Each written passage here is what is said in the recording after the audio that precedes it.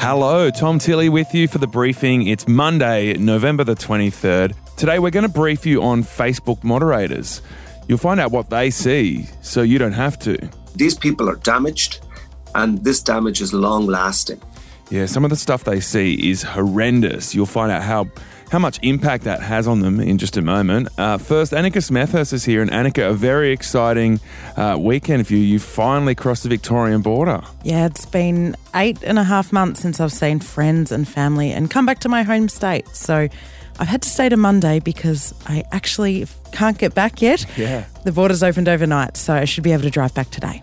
And you actually grew up in a border town. So for you, that was part of everyday life, crossing the New South Wales-Victorian border. But it must have been so weird to be held back from that for so long and then finally driving over that border being such a big deal. So strange. Like so many Australians, I'm sitting there, in one side of the state in the morning, in the afternoon you'd cross over. Often multiple times a day, but that hasn't been something that's able to happen this year. Really strange crossing the border last week and seeing a queue of cars and everybody being checked like you're in Europe going into a different country. Yeah, that is the world we're living in for now, at least. Let's get into the news of the day. And actually, the border discussion leads our news this morning. Yes, as discussed, Australia's borders are continuing to reopen. New South Wales will welcome Victorians from today. But international borders are still a long way away. Over the weekend, that discussion was the focus of the G20 summit. That's the group that involves 20 of the world's biggest economies. Chinese President Xi Jinping told the virtual forum that global QR codes could actually help get people moving again.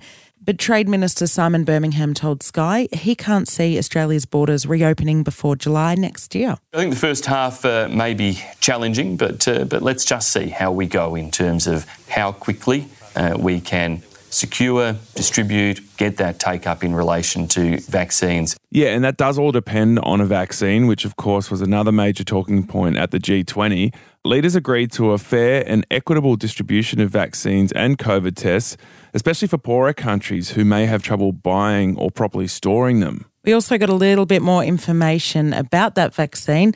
There's been some breaking research out of Melbourne that's found a COVID-19 vaccine could actually last for more than a year, which I guess is a good thing, Tom. Yeah, and Scott Morrison gave us some more detail on what he's wearing in quarantine, Annika. He showed a picture of himself dialing in for those meetings. He had a suit and tie on top and shorts and thongs on the bottom. Yeah, he's isolating after going to Japan. He's isolating with one advisor and his photographer. So more photos like that, I suspect. And South Australia has emerged from its brief, kind of strange 3-day lockdown and seemingly is on the front foot with this second wave. Yeah, there was only one new case yesterday, a returned traveller. And South Australia's Chief Health Officer, Nicola Spurrier, says that's pretty incredible when you look at what they were predicting last week. We had a 99% chance that the wave that was starting off in South Australia was not going to be just a little blip, but it was going to be a very significant wave. Yeah, modelling said that they were looking at potentially 200 cases a day leading into Christmas. They brought in that really strict lockdown, but in case you missed that news, that ended early after revelations a pizza worker lied to contact tracers. He'd initially said that he was just in there buying a pizza, but he'd been working there, and that was something that really angered the Premier, Stephen Marshall. To say that I am fuming about the actions of this individual is an absolute understatement. The selfish actions of this individual have put our whole state in a very difficult situation. Yeah, but ultimately it was a good news story in the end, wasn't it, because they were able to end that lockdown early. I don't know if you're one of the many brides that were due to get married over the weekend and had to cancel with 3 days' notice because someone lied. I reckon you'd be pretty cranky. But look, they have got out of it early and really good news for South Australia. Authorities are still hunting a shark that killed a man in Broome. Yeah, police actually fired shots into the water after the man was attacked on the very famous Cable Beach. They've also praised a couple who pulled the victim, a local man in his 50s, from the water. Yeah, unfortunately, they weren't able to save his life. Officials are now deciding when to reopen this popular tourist spot.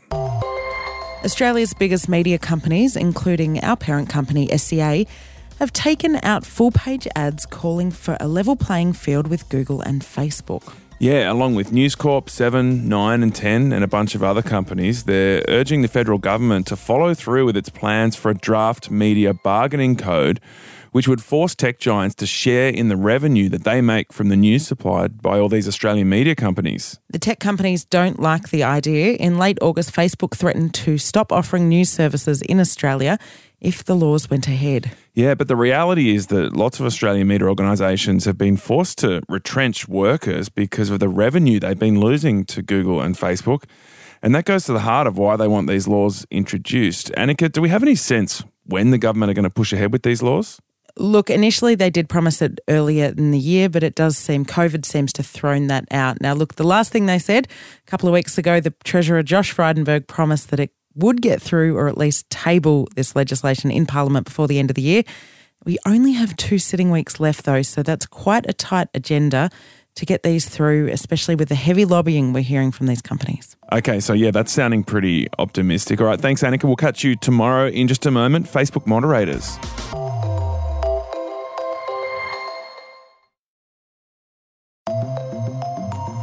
Hi, it's Jan Fran here. Today's briefing comes with a content warning, which really goes to the heart of the whole thing. Yeah, we're going to be talking about Facebook's content moderators and why some of them are fighting back against the tech giant and in some cases winning. Yeah. So Facebook moderators are the 15,000 people around the world whose job it is to decide what content stays up on the platform, what gets flagged with a warning, and what gets deleted. So they're watching the worst stuff on the internet, the absolute worst of humanity, so you don't have to. And this is where the content warning really kicks in on today's episode. Abuse of animals. I've seen them, a puppy with a rope hanging it. There were twin babies from like Saudi Arabia, and the mother was dropping the baby on the ground. You always see death every single day.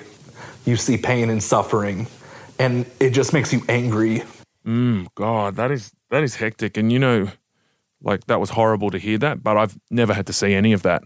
I've never seen any of that kind of stuff when I've been on the internet. And that type of stuff is among the hundreds of millions of videos and images that are uploaded to Facebook every single day. Yeah, and so the moderation job's been ramping up since 2016, basically, and now thousands of moderators are coming forward saying that they're suffering from depression, nightmares, PTSD because of what they're seeing on the job. I didn't really know what it was going to be. This is Chris Gray. You know, you hear the stories about it's going to be looking at all this terrible stuff, but you're kind of thinking, well, I'm here to save the world, you know, protect the innocent. You just don't know. You're making it up, really, as you go along. You're just coming into it blind. Chris started working as a Facebook content moderator in Dublin, Ireland in 2017. Yeah, like most moderators, he was hired not by Facebook, but by an external consulting company. Well, you'd come in, you do a bit of admin first, obviously, you know, and then it's just time to get into it. And your team leader will say, we need 3 people on the Instagram queue and 5 of you on the high priority queue, or,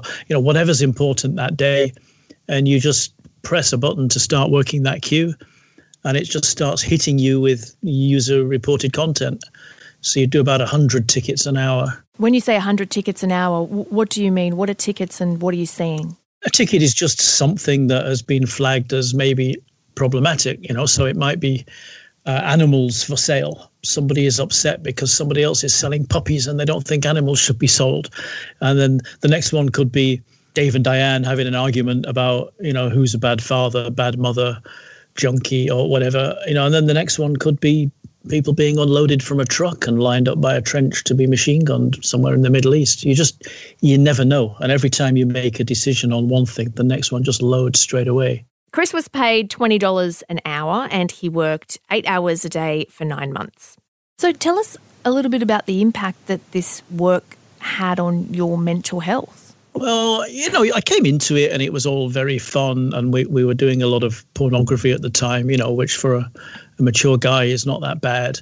And then gradually, you know, we transition into the more complex stuff, the darker conspiracies and hate speech and nastiness between people. And you're just working away, and you think that you're kind of divorced from it. You know, you're just looking at it like a doctor dealing with a body on a slab. And then you gradually realize that you're just kind of not happy, or you're not sleeping well, you're not comfortable. And one of my colleagues said to me one day, do you think you're becoming more racist? Because I think I am after hearing all this stuff. So it's insidious. It creeps up on you. I don't think there's really a moment where you say, God, this is awful. I have to stop it. So did that mean you kind of got depressed? Oh, it knocked me on my ass. I mean, I really just did not understand how much it had affected me. And after I left the job, in the next 12 months, I had 3 jobs.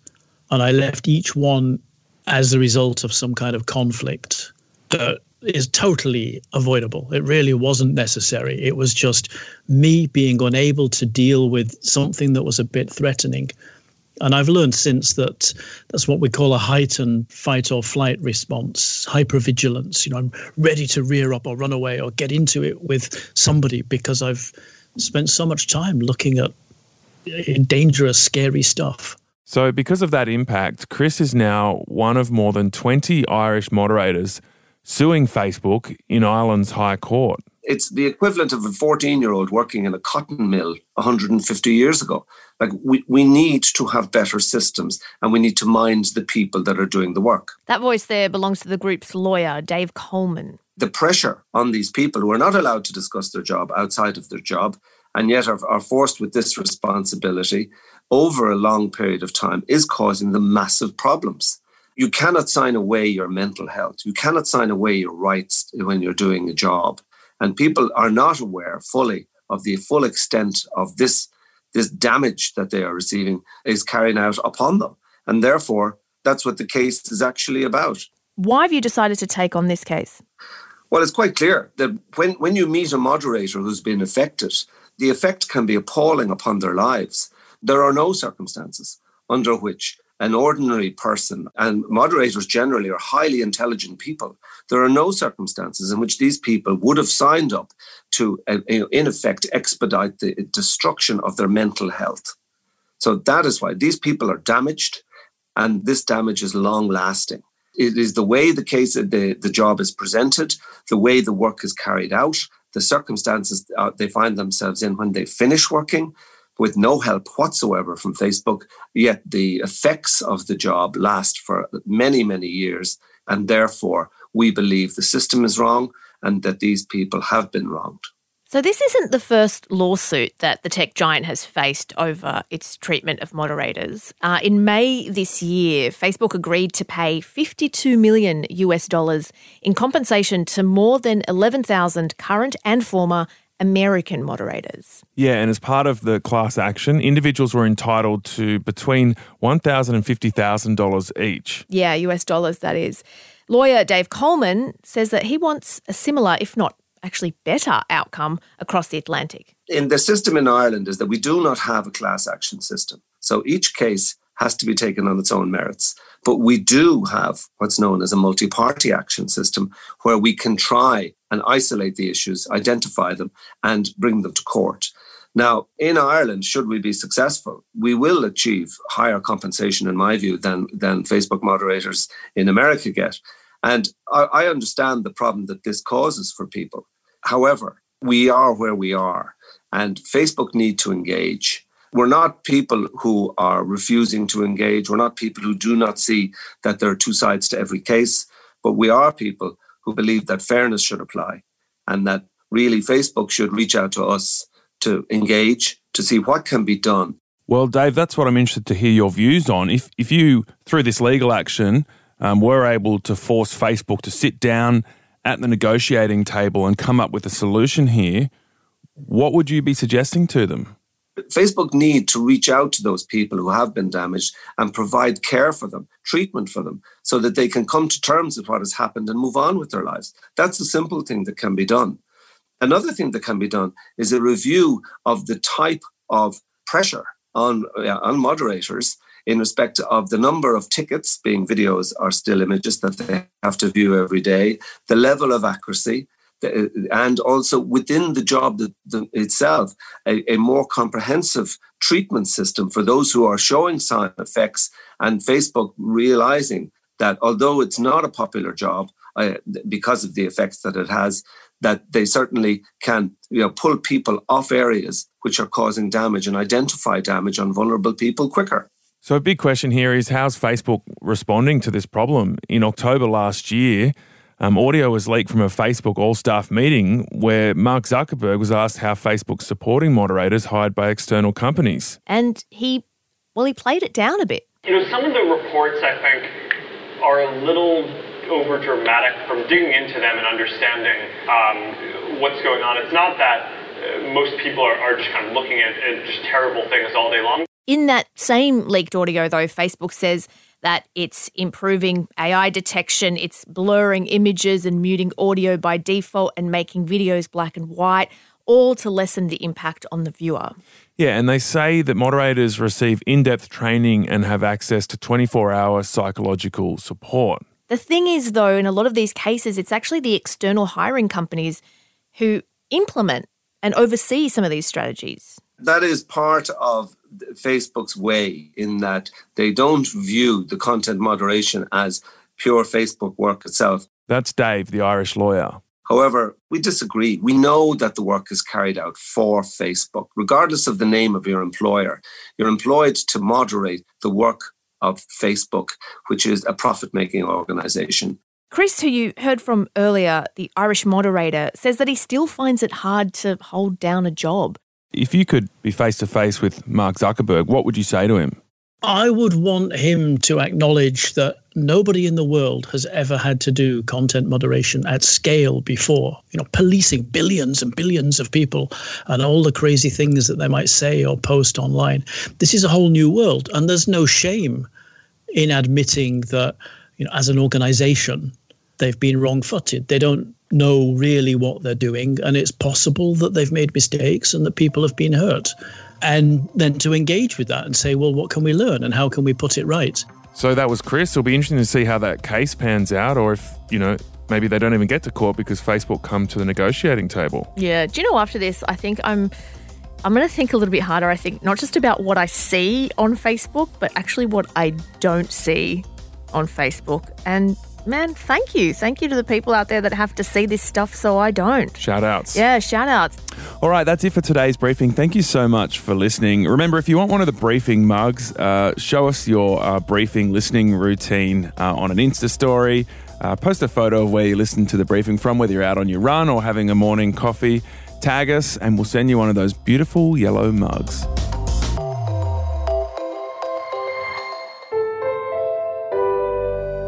A Podcast One production.